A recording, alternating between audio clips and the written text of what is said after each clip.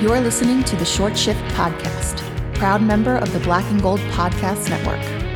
You can support the show by leaving a comment and 5-star rating on iTunes, Apple Podcasts, Spotify, Player FM, Google Podcasts, or any of your favorite podcast platforms. Cynically acclaimed, incredibly online. And now your hosts, Thomas Nystrom, Andrew Johnson, and Ian Bonner. Enjoy the show. First one on one-timer, save Weimer, rebound loose on the top of the crease, wrist shot, score! Bergeron, in Game 7, and the Bruins win the series!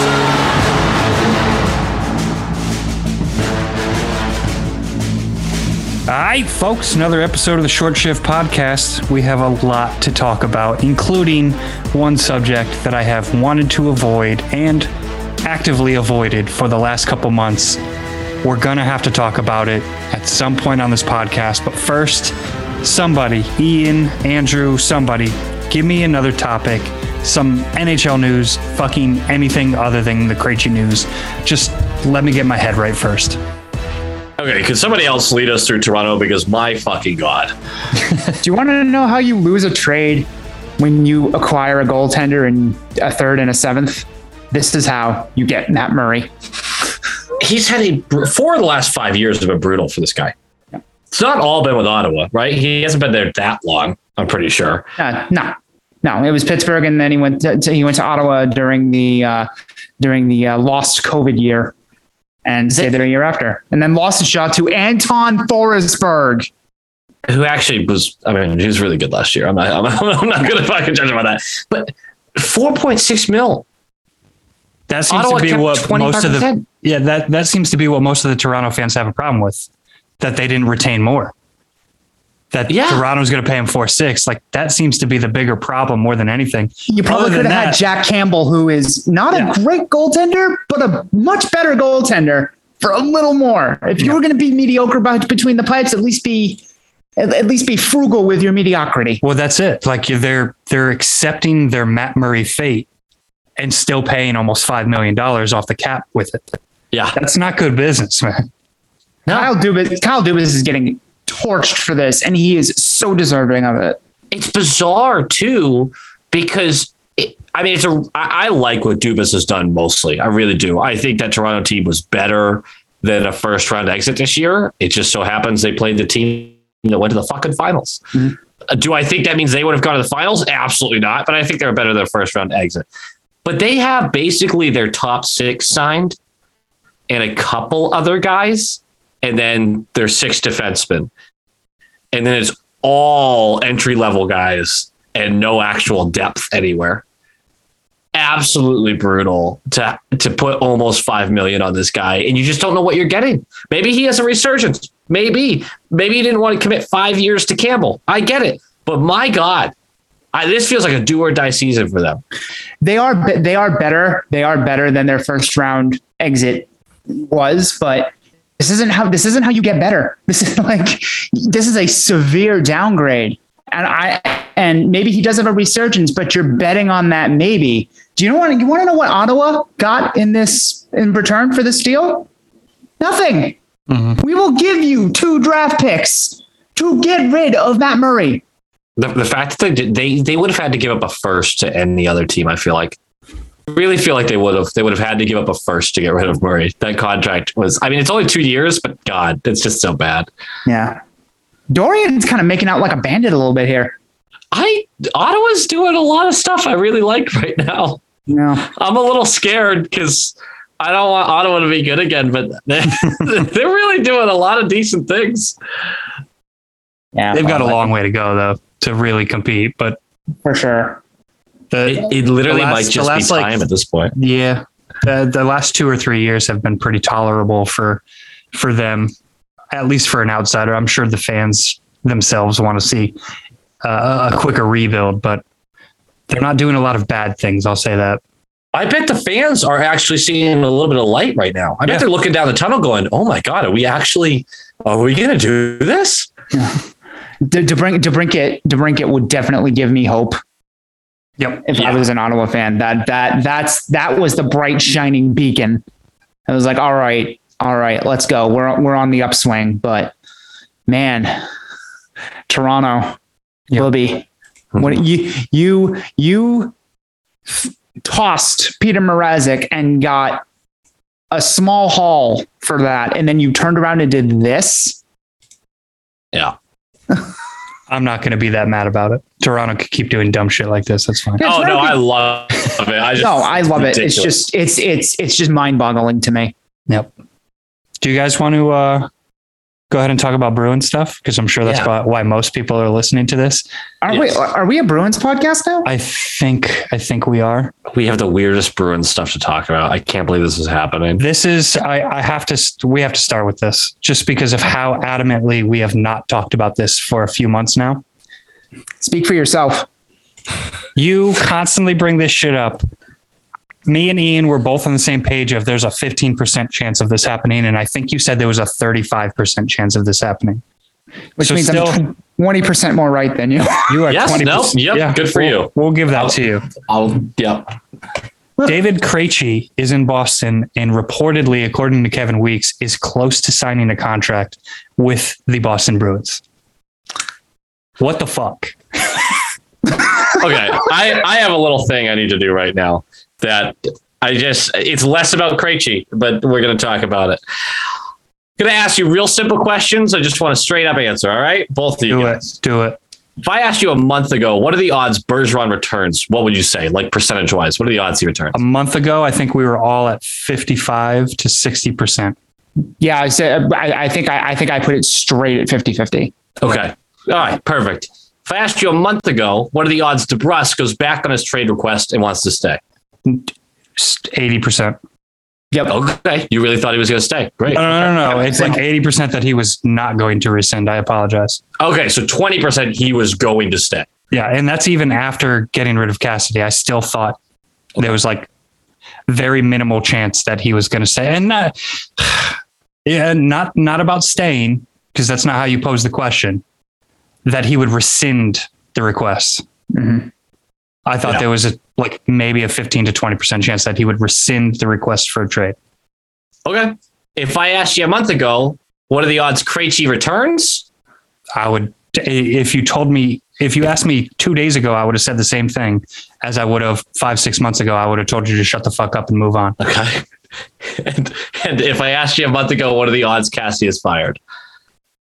Well, I mean, he was fired a month ago. So before he was fired, 100% then. I thought he was back. I didn't think that there was even a chance. It's been a month. That's really been a month. Yeah. So if I asked you over a month ago, because it's been a month, what are the odds all four of these things happened? It would have been 0%. And then one of us would have said this statement. If all that happens, then clearly the guys didn't like Cassidy. If all of that happens, then there was a problem and the problem was taken away. And then these three guys come back. Why is it that we're not so deep into this? Holy fuck.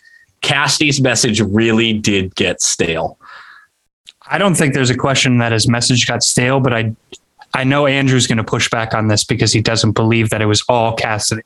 This franchise has done this to nearly every coach that we have had since I was old enough to register what hockey was. They did it to Pat Burns. They did it to Robbie Ftorek. They did it to Mike Sullivan. To a lesser extent, they did it to Mike O'Connell.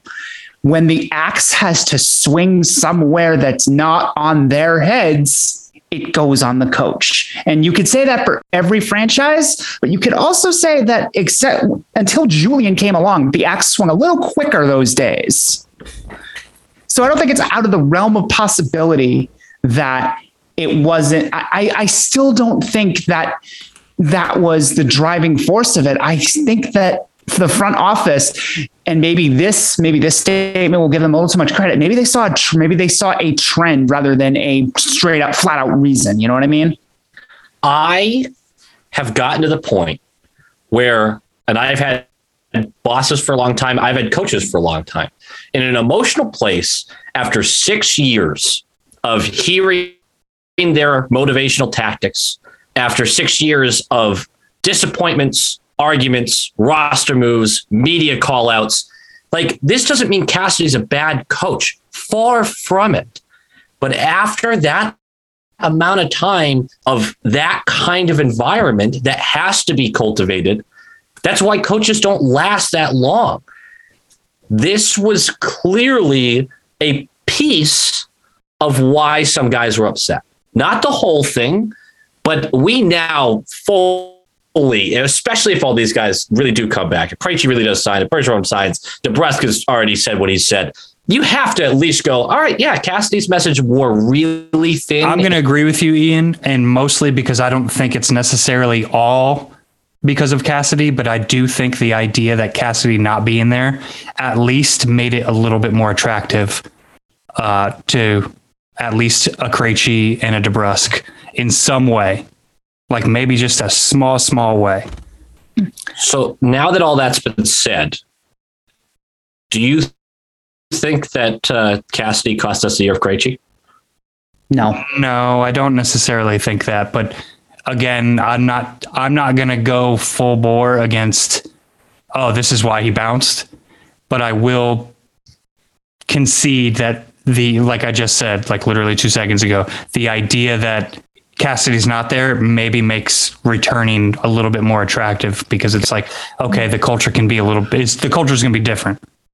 There's no way around that. Yeah. You know? Yeah. I'm not prepared to play. I'm not prepared to call David Krejci playing a 6 or 7 year long game when he was saying in 2015 he wanted to return to the Czech Republic when his contract was over.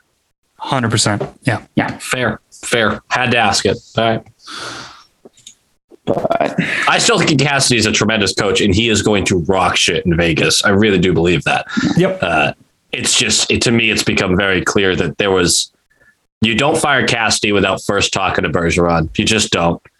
And when you have a big extension for Pasternak, I think that's also something you consider.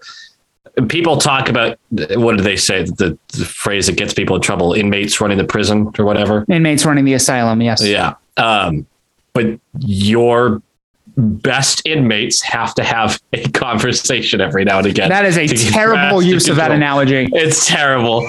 It gets everyone in trouble too whenever they use it. I don't mean it in any weird way. It's just, you have to have those conversations with your better players. Cassidy's message grew thin. And guess what? Any boss you've had for that amount of time, you also have moments where you're like, I want to kill this guy. Sure. It's just part of it, especially when it's so emotional and you have talk about the disappointments we've had the past 5 to 6 years. None bigger than 2019. What happened then? You don't put that on the coach, but you do, like, he's the guy talking in front of the room. Eventually it eats at you. That's just basic psychology. That's going to get you. Mm-hmm. Makes sense to me in my little dumb brain, at least. Yeah.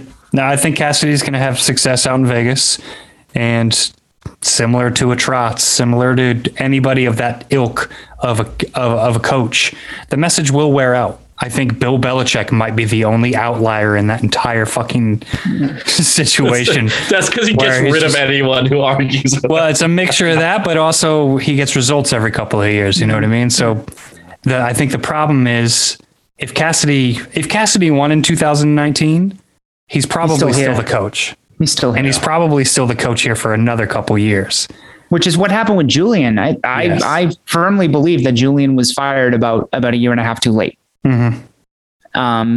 Which is why I said the outlier of the front office's, the ownership. I'll say the ownership because the front office has changed a lot, but I'll say the ownership's pattern with head coaches is, when the axe has to fall, it falls on the coach, and it falls on the coach quicker. And Julian was the one that was exempt from that, and there was one very good reason for that. So I think you're right. I think if we won in 2019, Cassidy would still be the coach. I have a lot of trouble. Thinking that he lost the room, considering how well the regular season went anyway. And, the playoffs are the ultimate coin flip, but it is what it is. I mean, that is, and Ian, you bring up a really good point of, you put all four of these things together, and if it quacks like a duck, et cetera, et cetera. What's quacking? Bruce Cassidy, apparently. Yeah. I really don't want this to be I dislike Cassidy. I was upset with the firing like everybody else, but time to move on. Yep. And they introduced him today. Jim Montgomery got introduced today. The full Monty. The full Monty. I'm honestly excited about the change at this point. Like, I was upset about Cassidy at first because I just didn't see how you can give up that level of a coach, and you knew he was going to get swiped up real quick, and he did. And he's going to a place where he's probably going to have some success. That said, Montgomery is an amazing hire, a ballsy hire. It gives me a little bit of hope, even though I think the next couple of years are going to be kind of rough. I'm still, even if Bergeron's back, even if Krejci's back, it's still going to be a little bit rough. We're still sneaking into the playoff caliber type team. I don't think we're a division dominant team or anything like that.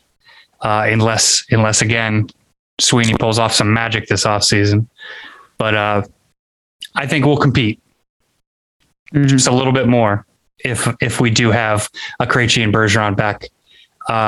That said, I know a number of people were talking about this, and forgive me if you're listening. There was one tweet that I think was directed at you, Andrew, and it was just saying, like, does this really give you that much confidence that they're just bringing back a couple of guys 2 years removed from the last time they were successful together?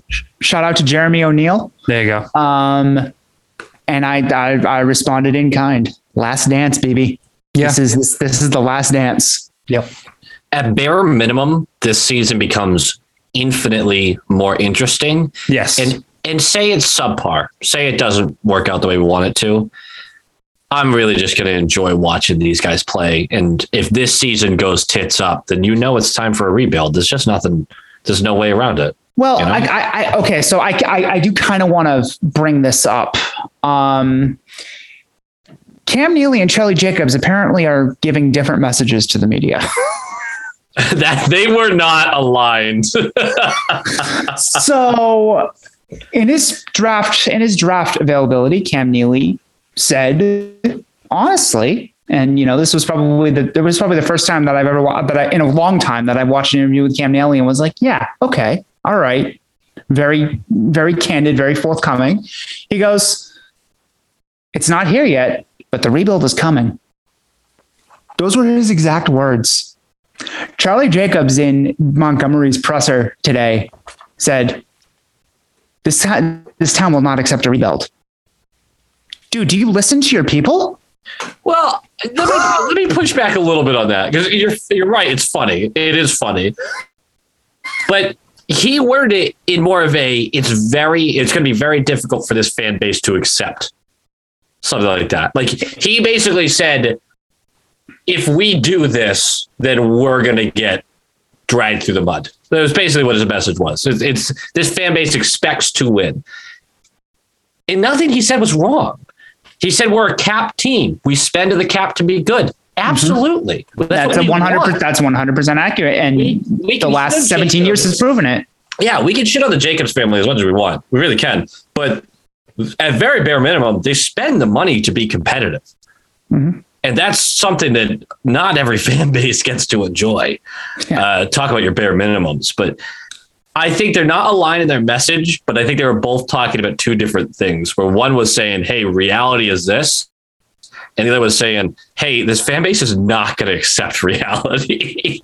I don't know if the fan base isn't going to accept it, though. There's a very large contingent of the fan base who says, bring the rebuild on faster. Hey, Thomas, how long does a rebuild usually take? At least 4 to 5 years would be my good guess. One, an actual good one. Yeah. Hey, Thomas, how long would the Bruins fan base accept a rebuild? What's today? It is the 11th of July. Do you think these people are saying that they want to rebuild without knowing what the connotations of a rebuild actually are? 2 years from now, they will be tearing up their season tickets. I think it's honestly less for a good amount of people, at least just temperature checking Twitter and Facebook. I don't think somebody can honestly say that a good portion of this fan base would accept a rebuild if it takes anything longer than one season. Right. We are an impatient people.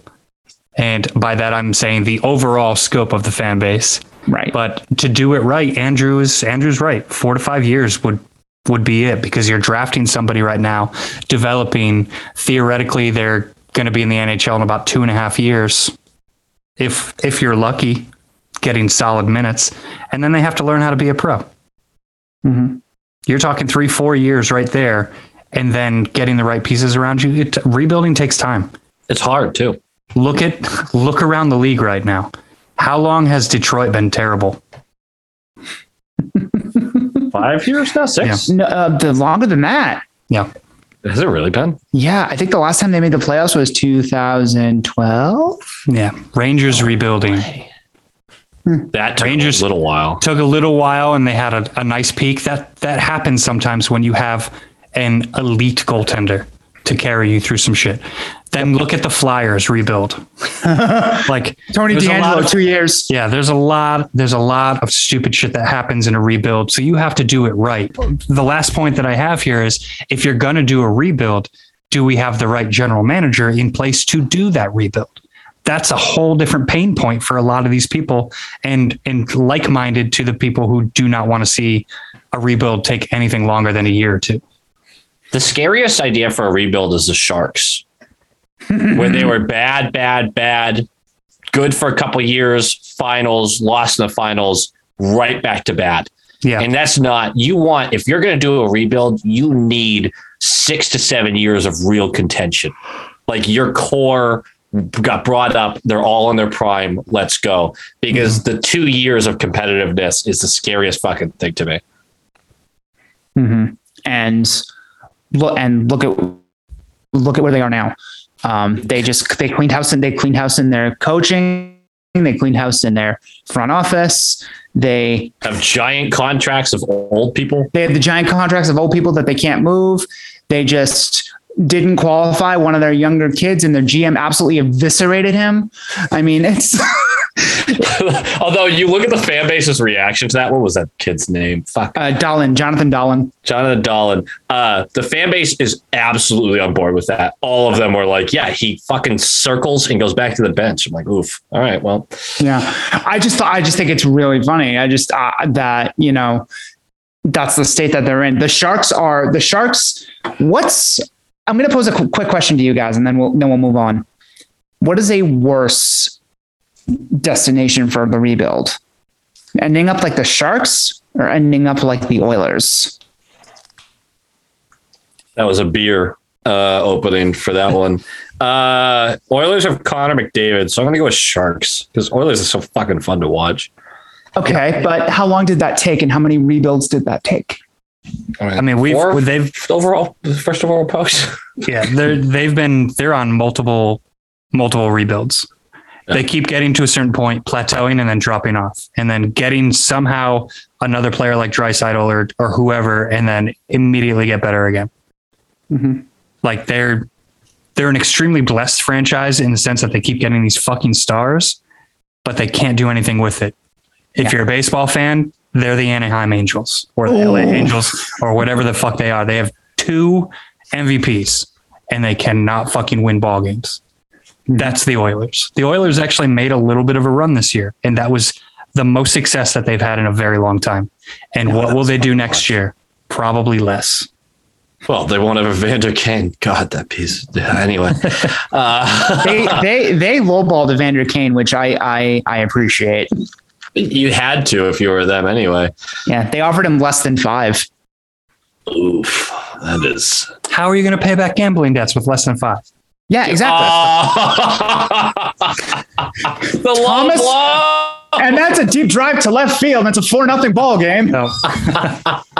Thomas, you just got DQ'd from the ring. Are you kidding me? That was right at the balls. That was intentional. That was premeditated. My God. Good stuff. Hey, Bergeron might actually come back, guys. I know we glossed over that. It really... Are we on actual pen to paper? We're on Bergeron watch again? Are we? Yay! We were like, oh, good, he's going to sign. It is the 11th. And what the fuck? Okay, Ian. How much of Montgomery's press conference did you watch? Bits and pieces. Honestly, I've had a swamp today. Who was the first player that he called? That Montgomery called? Hershey. But who would be your first player? No, hang on. That tells me he's here. I mean, what do you mean he's here? He's here. There's long distance calling. You could call anywhere in the world, right? Yeah, you don't have to call just someone who's like in your building, Andrew. You could. Do you have a cell phone, Andrew? You know my setup. No, I don't. Yeah. He's actually, guys, if you didn't know, Andrew's in an asylum himself, and he's only allowed to call other rooms. So, that means that we're in an asylum too. Fuck, wait, this reality doesn't work. I'm in an asylum, and this is my 2 hours. This is my 2 hours outside the week. But no. So, what do you mean by he's here? Ian, you dickhead. He's here, as in he's a part of this team. He's on this team. So not like physically in Boston, in like a back room on the 9th floor or something. Yes, correct. He is sexually in Boston. That's the important part. He is in the most carnal sense in Boston. Jesus Christ. We still have all of the draft picks to talk about too. One of them's named Dick. We're gonna get there. We're gonna get to the Dick. I'm if Krejci's signing a contract, I am 100% certain Bergeron is too. There's no fucking way. Good stuff. Calming it down. So I think. Do you want to put percentages on whether we think Krejci or Bergeron is here? Kevin Weeks reported it. So, I mean, he was just in South Carolina. My buddy golfs with him. Mm-hmm. He was the one, my buddy who golfed with him back before he fucking retired was the one who told me, hey, he's retiring like 3 months before news broke about it. And I just held it to myself because that's not reliable. Turns out, anyway, he didn't tell me if he's coming back or not. So my buddy's an asshole, but I would say Ian's buddy, if you listen to this podcast, Ian's buddy, you're a dick. Yeah, it's a dick. You're a Reed dick. Yeah, Jake, you fucking dick. I feel very confident if Kevin Weeks is coming out with this report, someone's getting moved, but Krejci and Bergeron are coming back. Yep. I'm about at 99.999%. Whoa, Jesus. I was going to say like a 78%. Jesus. Yeah. That's where I am. I still can't believe that we're actually talking about it. I can't believe it either. This is we look so dumb right now. Like 2 months ago. Speak for yourself. No, the 35% still means you're kind of dumb. So, It means I'm less dumb than y'all. You said y'all. My brain less smooth than yours. Mine got the more bumps. Yep, you got that electric meatball firing on all cylinders, bud. Yep. All 2 of them. We tendered Stanika, Ashan, and is it Philippe? There you go. God, I'm so bad with names. See, I didn't see this posted. It was. I finally found it, and Andrew shoved it up my timeline. Okay. Is that what we're calling it now, Ian? On the air, we are. Yeah. Well, I don't have any complaints about that. I like Sean. Stanika, this is his third consecutive make it or break it year. I think this is the true one, though. Yeah, I think this is the true one, though. But I think hurt me so badly. You have no idea. But I have to say that I think with this one, the organization finally realizes he's not a top 6 or bust guy. Let him win a job on the 4th. Let him compete and win a job on the 4th line. And if he wins a job on the 4th line, fucking leave him alone for 20-25 games. See what you have in him. Yep. The problem is he isn't a 4th liner. Third is as low as I can put. That's his. That third would be the target for him. I feel like, but that might be best case scenario. Obviously, especially if Krejci is in fact back, but that should be his target. He should try to win that fucking job. Do I think he's going to do it? No, not necessarily. So is this a break it year? Probably not. Freddie, Stud, Steen as an opening night fourth line. I'm telling you guys. I don't know if I like it or not, but I love some Study Steen. I'm not going to lie. Yeah. That's a fourth line that has significant third line upside. That's fair, but that's also not saying what I'm thinking the traditional fourth line is actually going to try to produce, because I don't think Studnicka's a traditional fourth liner. But if you're telling me that the fourth line needs to play like a third line, yeah, sure, that's great. Steen's going to kind of be the more fourth line grinder on that, but I don't know. All I need so early, is a fourth line. We're talking about like things that we would love to see. Like, I'm not trying to tell you I don't want to see Studnicka go out there and take that fucking job, because I need him to at this point, or else we need to move on. Go out, right? Good job. All I need is a fourth line who's actually on time for a forecheck. Fuck, man. just move Nosek for a fifth round pick at this point. I liked Nosek. I did too. Move him for a pick. Yeah. I'm cool with it. Yeah, I think you're right. I think it's time to pull a plug on that. Draft. All right. We can do draft and then touch a little bit on free agency if you want before we wrap it up. Yeah, sounds good. We have to try to pronounce these as American as possible to piss off Tia. Tia, this segment is specifically for you. Mm-hmm. That sounded really, really sexual, but all right. That got really sultry at the end there. I don't know. Stud thicka music in the background. There we go. Perhaps. How are we pronouncing round 2's selection? Our first overall. Portois, I think his name is. Portois. Por qué, Maria? Poitras. Matthew Poitras. Portois. No, that's Petra. I'm saying Petrov, but I don't think that's correct. Look, this was a weird pick for me, because although he was ranked highly in some rankings, he was also shot down to third surprisingly round. Polarizing. Yeah, he was but a lot of this draft was. But Matthew Petra, center, 5'11", 176 pounds, right shot. He is considered the highest energy guy in the draft. That screams fourth liner. Oh my God. Low ceiling, high floor, baby. It feels like a Sweeney pick. That's all I'm saying. Yeah. Some of the reaction was little guy gross, which I know. I hate that. It's super annoying. I know Andrew loves to bring up that term because he also fucking hates it when people do that shit. But I didn't like the amount of negatives I saw, not necessarily from the fan base or fans in general, but from the rankings itself. There was a huge discrepancy about what this guy could be, what he is, and what he will be. Yeah. It's like I said, it was a super polarizing pick.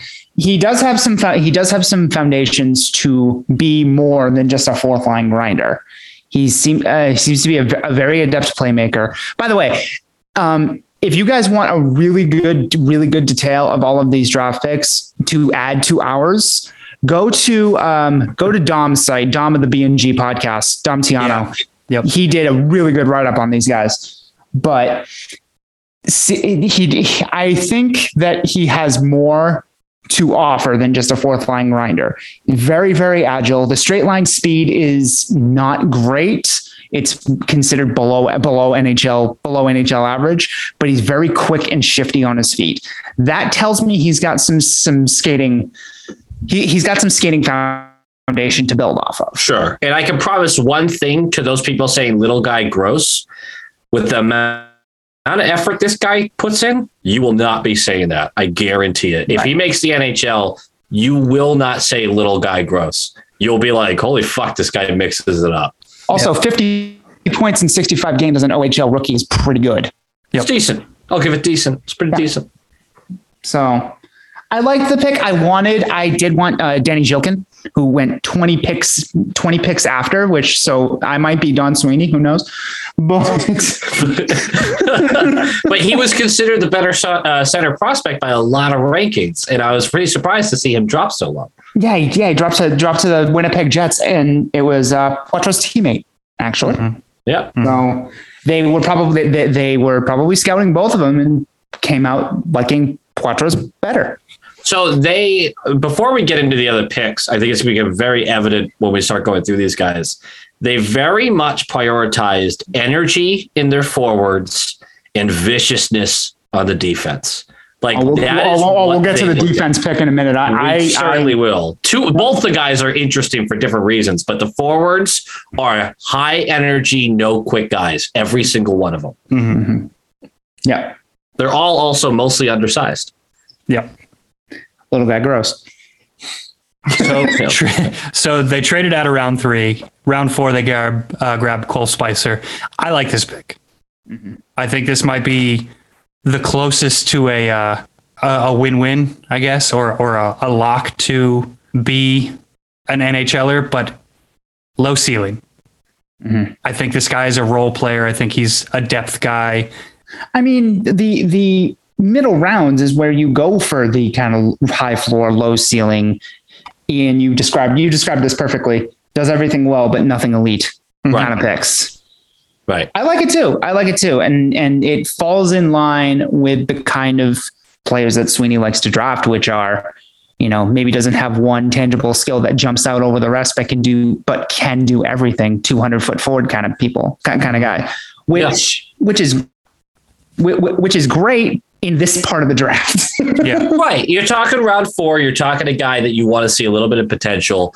And there's 2 types of picks you make here. The total swing for the fences, where he either is going to be in the NHL or never get close, or guys like Spicer, who, I think he's a real shot at the NHL, but we're not talking about a top 6 guy. He would have to improve drastically in a few areas to really, really compete as like a high-end guy. But with his compete level, again, he's a decent energy guy. Like Andrew said, 200 feet, absolutely. And he has been known to get into the corners. I don't know. It's definitely a guy that you watch at a camp and go, fuck, this kid wants it, Mm-hmm. So I also really like this pick, but my favorite pick's coming up next. Yeah. I mean, just to put a bow on Spicer, I think, Ian, you kind of hit it, that the two-way ability is something that's attractive. And I think that this is why I'm viewing this as the safest lock pick for somebody who will make the NHL team at one point. Yeah, I think that's fair. The next pick, round 4, 2 picks later, is do it. Dan's Lock Mealis. it's I don't know how to say the first one. Tia told me, but Lock Mealis, I believe is how you say it. Ian, that first pronunciation hurt me on her sake. Yeah, I know. She's so mad at me right now. She's not talking to me. She's fighting. Anyway, center, 6 feet tall, 170 pounds, shoots left. Again, a little on the undersized side. You get what I'm saying. Look, the guy has it between the ears. He's one of the smartest guys in the draft. He does all of the little stuff super well. And this is an unfair comparison because we're not going to see another guy like this for a very, very, very long time. But when you talk about intelligence, he reminds me of a Bergeron type, where he's just doing all the little stuff defensively and offensively so well that you can't help but go, damn, this guy knows how to play the game. The problem is he doesn't have a single skill that you would go, holy shit. He does have a really good shot. He does have a nice shot. Yeah. Yes. But he does not excel anywhere on the ice outside of just being a really smart, fluid player. If he starts to put a couple things together physically, this is a guy that could be a round 4. Holy shit. I can't believe he's a top 6 center. I really like this pick. It's a big swing because, again, physically, he just hasn't caught up. But mentally, this guy's an NHL player. You know who this pick actually reminds me of? John Corrali. No. Very good. Very good. But a guy that I'm actually high on right now in the Bruin system, Mantekivi. Okay. Ooh, I like it. Matthias Mantekivi. That's his game to a T. Everything you just described. And he has improved immensely every year he's been in Finland. And I hope that that's his path. I think Mantekivi is going to be an NHL player. And I think this kid has a real good shot if he continues to go forward. And the type of game that he has, gets developed real well over there in Sweden. Right. So, which is where he is playing. I'm not even going to try to pronounce where he's playing. Tia, you sent us a video that pronounced where he is playing. I'm not going to try it. I'm sorry. That's the thing is sometimes someone sends you a video of the pronunciation and you can't even repeat what they just said. Yeah, exactly. Exactly. I watched it and I was like, no. Anyway. Yep. Nailed it. All right, good. It is weird. This is a guy that you will either never hear his name again or he is going to shoot up the rankings. Mm-hmm. I think that's it. That's all there is to it. Yeah. And, there you go. I believe this is the pick, one of the picks. The other pick we'll get to in a second, like literally a second. This is one of the picks that we got when we traded out of the third round. Mm-hmm. We didn't see anybody we liked in the third round, traded out, went to the fourth and got an extra fifth. Talk about that extra fifth, Ian. So then the fifth, we got Frederick Burnett, 6'4" defenseman. I need to know why this note is here. I have a rough idea, but Krug 2.0, after reading that he's 6'4", is wild to me. But go ahead and talk to me about him. That's a good point, actually. Velma, I know Velma. Velma's laughing at you. Here's the thing: this guy can get the puck to the net like fucking nobody else. Problem is, he can also let everything go behind him and feel no remorse. he is just like Tori. He completely, and that's a little disrespectful to Krug, I guess, but he is not wrong, good defensively. He's not even close to good defensively. He's not even he's actually sneaky, kind of solid there. No, this guy sucks defensively, but he loves getting the puck into dangerous areas on both ends of the ice. All right, that's my last one. He's another, like, if he can put it together, this guy's got a lot of skill, but I don't think this guy's ever going to sniff the NHL. But if you're going to be that kind of defenseman, what better league to hone that trade than the all offense QJMHL? True, but what worse team to get drafted by than the defensively sound Boston Bruins? Yeah. They're going to take one look at him and be like, oh. No, Sweetie's having a heyday. He fucking loved that pick. I guarantee it. He's like, oh, this is going to be great. They want offensive defenseman and he's 6'4". Fuck yeah, buddy. Sweetie's going to be like, hey, do you like that? Do you like that prank I just pulled? Don, the pick's live. People have already DM'd me saying, well, they could always turn him to a forward. Like, we're talking days after he was drafted. Yeah. Well, he could always be a forward. They see him on defense and he's like, no, you're a wing now. We do need centers. God, Ian, you're being so rough. You're being such a dick. You're being such a Reed dick. 6th round draft pick, goaltender. Boo. Fucking boo. Very, very flaccid transition there. I'm used to it. So Reed dick, no. What is happening right now? You don't need to know. Reed Dick, everybody. 6'4", 195-pound goaltender. Ian, I ran into the same problem that you did here on this list. Conflicting reports. Some say he's explosive up high and has very quick lateral movement. Some disagree with that assessment. Yeah, I found it really weird. I had some people calling me out. I kind of did the whole, well, he's a little too frantic. It's beat laterally at times. And in my whole prep video, and people were like, no, that's not him. He's very explosive. He gets across the net really well. I'm not really sure what to make of this guy. I don't have a lot of, obviously there's not a lot of tape on him. He's a 6th rounder. He was a backup goaltender on a really bad Swift Current team. Yeah, don't take much stock into his actual stats because holy shit. Yeah. Not great. They were not good. But the biggest reason we drafted him, and I want Andrew to tell us this. There's one reason we drafted him. Yeah. So Sweeney is a meme lord, you guys.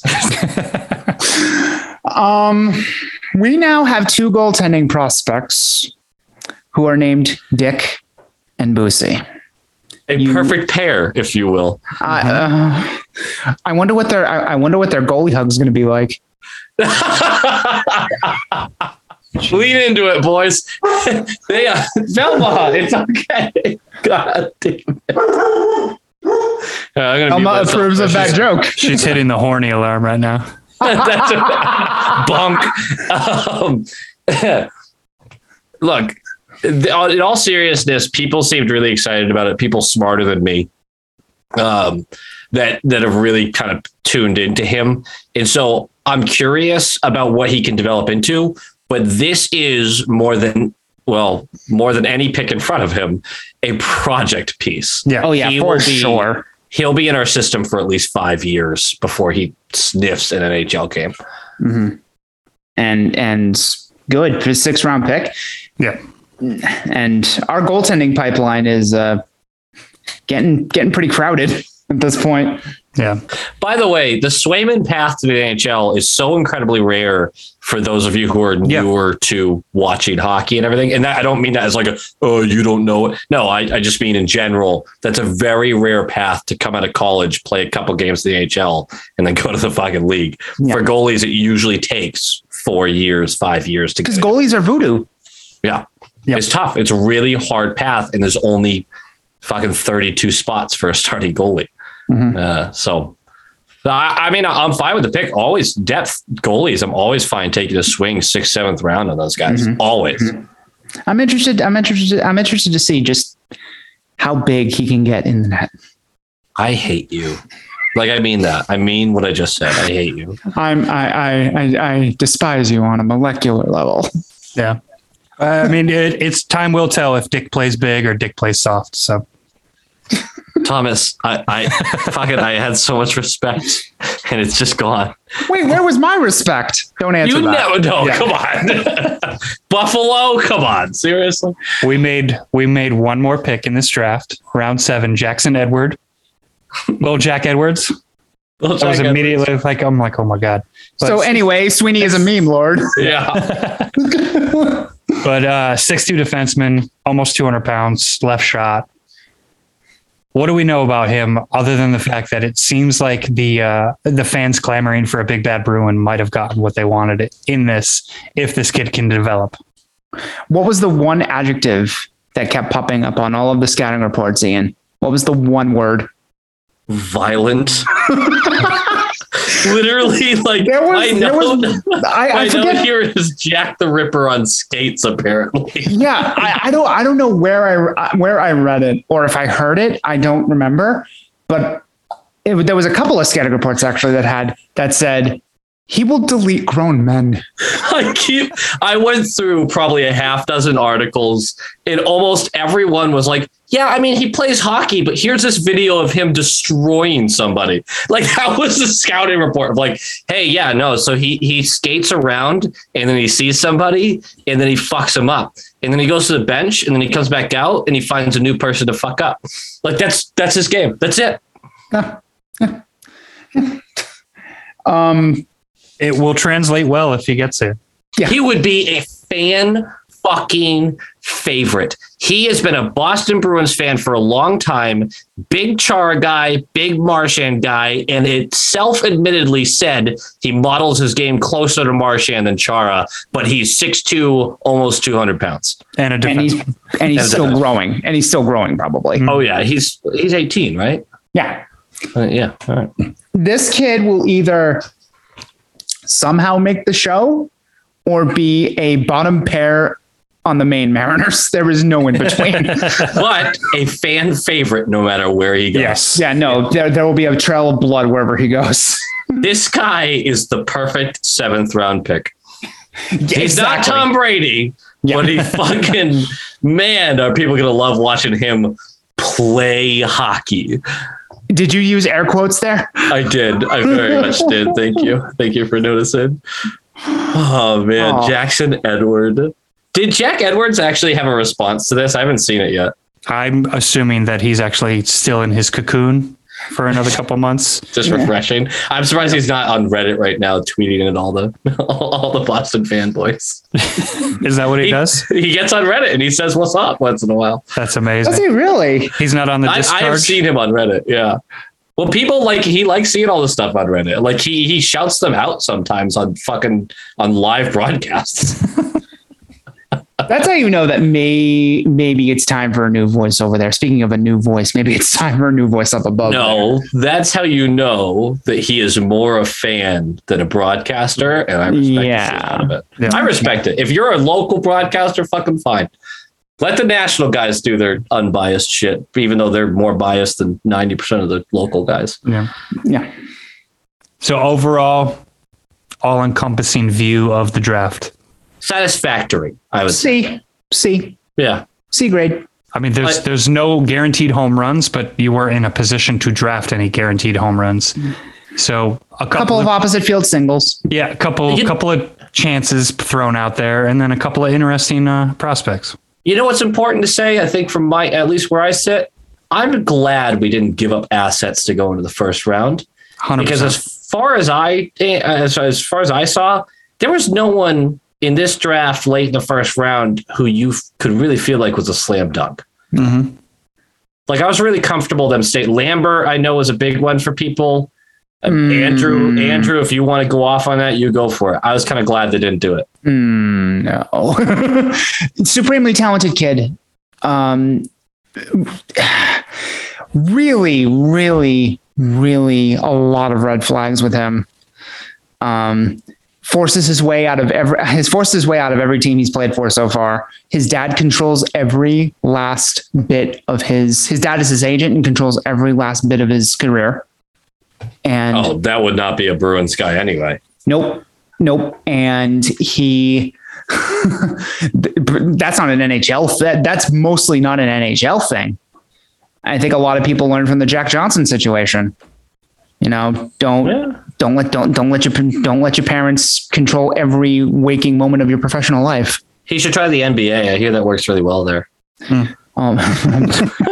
He gets adopted into the Ball family. Is that what you're saying? I was going to say, there you go. That was the only pick that you could, in terms of talent, in terms of pure talent, everything else, is what it is. But in terms of pure talent, that was the only pick after maybe 12 or 13 that you could be like, okay, maybe they're going for this to trade out of the first round, but nothing really stood out. Nothing really stood out of the first round. This wasn't a deep draft. This was a pretty weak draft, all told, but the talent was very spread out. Yeah, I thought it was a plateau draft where there was no one up on the peak, but there was a lot of guys that were like, yeah, they could be really good. That's the thing, is they could be. Like there's sometimes just slam dunks. There was only 2 or 3 real sure things on this draft. And one of them dropped down to number 4. Did you see that death stare he gave the fucking Montreal bench? Yeah, his explanation after the fact was the cameras were in front of the Montreal bench. He's like, I didn't do that on purpose, blah, blah. I would like to think, go ahead, say that you did it on purpose, like play with some edge. Yeah. Whether he stared them down or not, he's going to have a chip on his shoulder, and that's dangerous with a player like that. So congrats to Seattle. Seattle fucking rocked this draft, first of all. Oh yeah, they did great.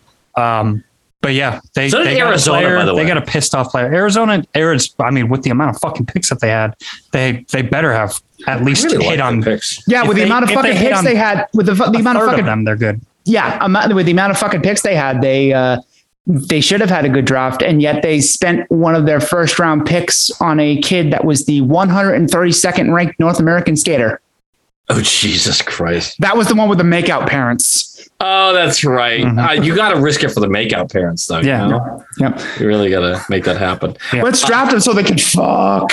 The last guy I remember talking shit during a draft, though, was Zadina, and he has not really done much since then. No. Nope. So I'm gonna let that slide that he didn't decide. But his explanation, I want to go back to that for a second. Thomas, you said his explanation was that the cameras were in front of him. Mm-hmm. You don't. It was in front of Montreal. One in front of Montreal. Okay. You fucking. I don't know why that was so funny. Thomas, you said that the cameras were right in front of the Montreal bench. That was Wright's explanation. You don't stop smiling and then take a step forward and lean in without it being intentional like that. Dude, honestly, my favorite is when he's putting on the jersey. There's just a still shot of him putting on the Seattle jersey, and it legit looks like he's staring straight through the dick hole of every single Montreal fan and front office member. Hell yeah. Fucking love that. Fucking love that. Make them regret it. Yep. And honestly, I wish that they were in the same fucking division. Mm-hmm. Oh yeah. Oh yeah. Once he comes up, that's going to be so much fun to watch. Mm-hmm. Absolutely. I think he's NHL ready right now. I think he can be. And I think that's the thing with this draft. There's 2 or 3 guys who could potentially not necessarily make an impact, but just show up at the NHL level this year. And then after that, it goes away real quick. So the idea of the Bruins trading into the bottom third of the first round wouldn't have done much for me. Mm-hmm. Because what would we have given up? Now, if you reverse the years and say this was next year, there'd be a different conversation. Yeah, maybe a different argument, but also we're going to be starting from a different standpoint. We will actually be in the first round as of right now. Yeah, there you go. Thank you for adding that caveat. Yeah. But even if we're not, even if we need to trade into the first round and stuff like that, we're in a different situation because sure, Bergeron may be back this year, but he probably won't be back the following. I'm not holding out hope for a 2-year deal. Yeah. You know what I mean? So like maybe we are in a rebuild after this year. Mm-hmm. So then things change. But right now with the idea of Bergeron coming back and DeBrusk sticking with this and our defensive, the defense looks good. Yeah. The defense to me looks better. It looks better to me this year than it has the last couple of years. By the way, I'm extremely excited to see a full season win home. Yeah, same here. And speaking of the defense, by the way, shout out to a frequent listener of the pod. He goes by Dr. Funk on Twitter. Kai Weissman will be playing games in the NHL next year. Okay. There's your shout out. There it is. All right. We got anything else, boys? I got a couple of voicemails if we want to sneak that in at the last minute. Little quick ones here. Let's see. Love it. I have not screened these yet, so I'm just going to pick a couple of them. You really think Weissman's going to play in the NHL next year? No, that was just for him. Okay. All right, good. Excellent. I wanted to send over an at-home drug test for you. No. But he might. You guys ready for a phone call? I'm barely holding on. It's a thread at this point. Yeah, let's do it. Looks like this caller's name is David. Here we go. What's going on, guys? This is David. Twitter handle is it's DavidK46. Getting the news that Krejci might be coming back to the Bruins. Absolutely ecstatic. He was my favorite player growing up. Through the roof if this does go through. I don't know how they're going to make cap work, but honestly, I don't really care as long as Krejci's back playing. You guys who were doubting it, I didn't have high hopes either, let's be honest. But the hope was there. Slim to none, but it was there. I hope you all have a great time recording this podcast. Hopefully I'll see what's on here. Go Bees! First of all, David, hell yeah, brother. Second of all, I love the nonchalant, like, I don't give a shit about the cap. I don't care how they do it, bring it back. Well, I mean, to be fair, like you can go 10% over, which in this case is about 8.25 million. Yeah. And if I'm Sweeney, I'm telling Evan Gold, I'm going to 89. When I'm done, figure it out. Well, and I think that's kind of where it's at too. It's just like if you have the ability to re-sign Krejci, or just in general, like take the history out, you have the ability to sign a player of his caliber that will have that much of an impact on the team. You do it, and then you figure out the cap afterwards. You got a couple of weeks to figure that out afterwards. You just do it. So I'm with them there. And it's going to be a low cap hit with high incentives. Yeah, a lot of bonuses. Which I believe bonuses can, in certain scenarios, roll over to the next year. So basically, we're going to sacrifice other cap space. Mm-hmm. I believe some of them can. I don't know the specifics on that. I'm not a cap guru like Dom. Again, shout out. But they'll make it work, like you guys said. Absolutely. Yeah. He'll make it work. He called us out for doubting that he could come back, and then he immediately gave it the caveat of I didn't have high hopes either. So definitely appreciate the honesty there, David. Anyone who has believed the entire time, you are more than welcome to call us out, because I know why I said what I said, and I still feel like that was a really reasonable thing to say. you're more than welcome to call me out for all of my bullshit over the past year, because it turns out I was wrong. That's fine. When you're wrong, you're wrong. You just got to eat it. You guys don't like that, huh? You don't like being wrong? Nobody does. Nope. But I think part of this is I'm more than happy to be wrong about this. I just still can't believe, because I thought the percentage was so incredibly low. I'm honestly, until it's signed, like I can't get there yet. Like until it's actually Kevin Weeks goes fucking 1 year. It has to be Kevin Weeks and nobody else. 1.8 from million. inside a Who fucking was the wall. first guy that said it? The first guy that said it, I was like, yeah. Joey Mack. I guess I'll tweet about it, but I'm not feeling great about that. Was it Joe Mack? That was Joe Mack. He's the one that broke it. Really? Yeah, he broke the Bergeron stuff too. Do I have Joe Mack blocked? Because I feel like it was someone else. Well, it is what it is. You guys want another call? I would love one. That would be great. One more call. Let's go to Zach. Hey guys, what's going on? It's Zach again calling in. Happy free agency week. I'm excited for this week to see what goes on in the league and what goes on with the Bruins. But my question for you guys is going into the development camp this week, who are the players that you want to see kind of progress? You just want to see what they can do. I know it's unfortunate that Liesel can't be here because of the World Juniors, but who is somebody that you want to see kind of get some time and just see what they're like after some of the guys that we drafted this week. Anyways, can't wait for next season, and go Bees. Go Bees. Go Bees! You First know? of all, Zach, hell yeah, brother. I feel like I have to do that every time now. Stop forcing the bit. I can't turn it off now like I had to. Look, there are two players that I really give a shit about in this camp. It's Beecher and it's Harrison. Those are two guys that I need every bit of information I can get. Merkulov is probably like a kind of a distant third because I'm really kind of jazzed about him too. But like, as far as this camp goes, those are my guys.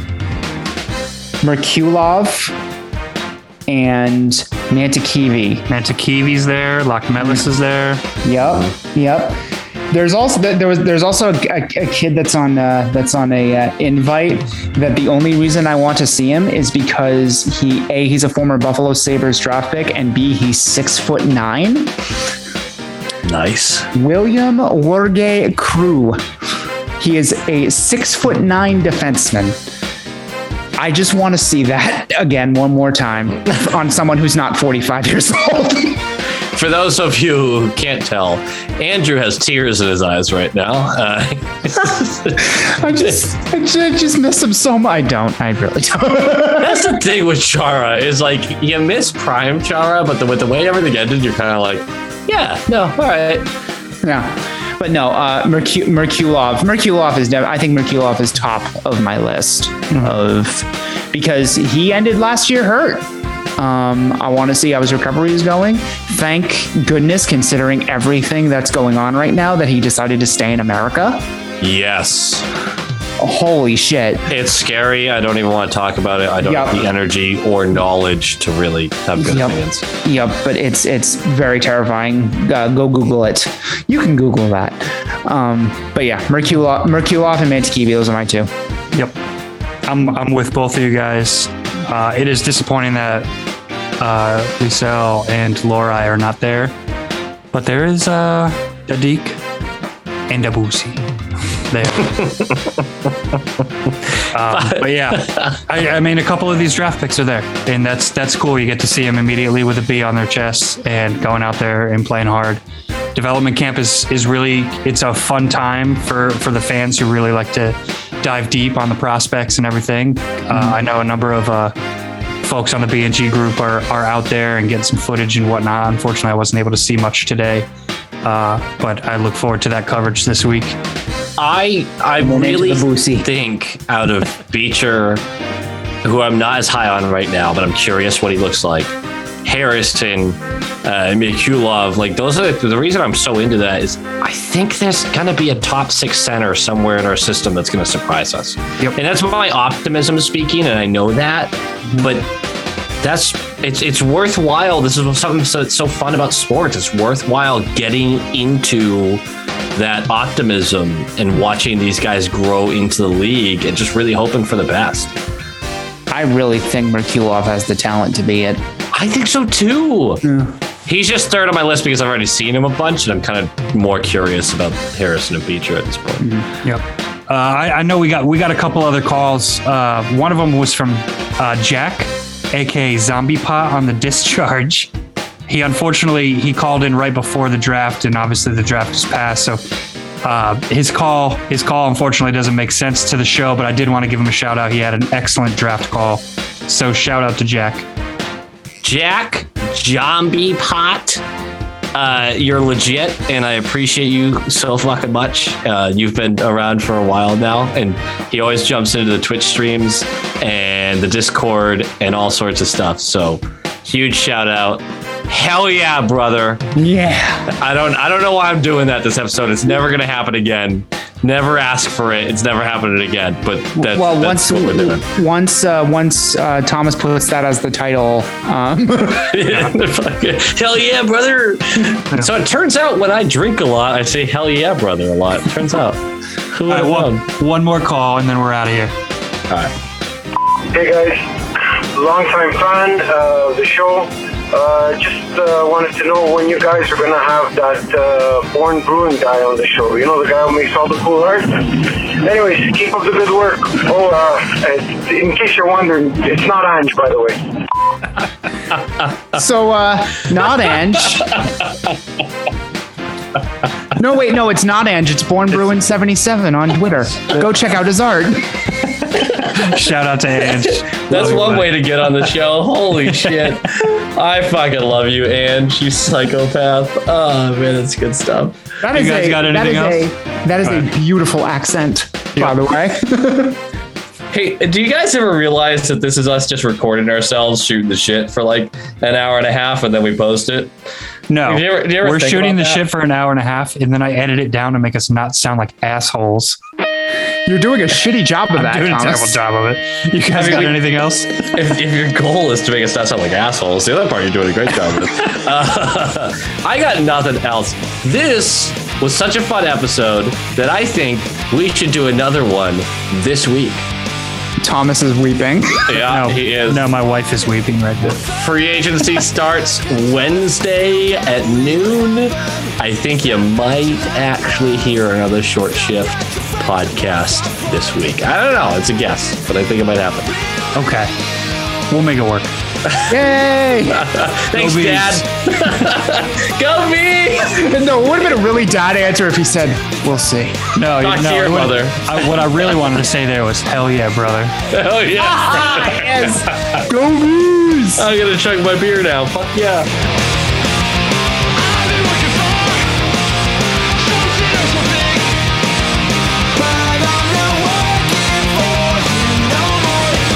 I hate you. Like, I mean that. I mean what I just said. I hate you.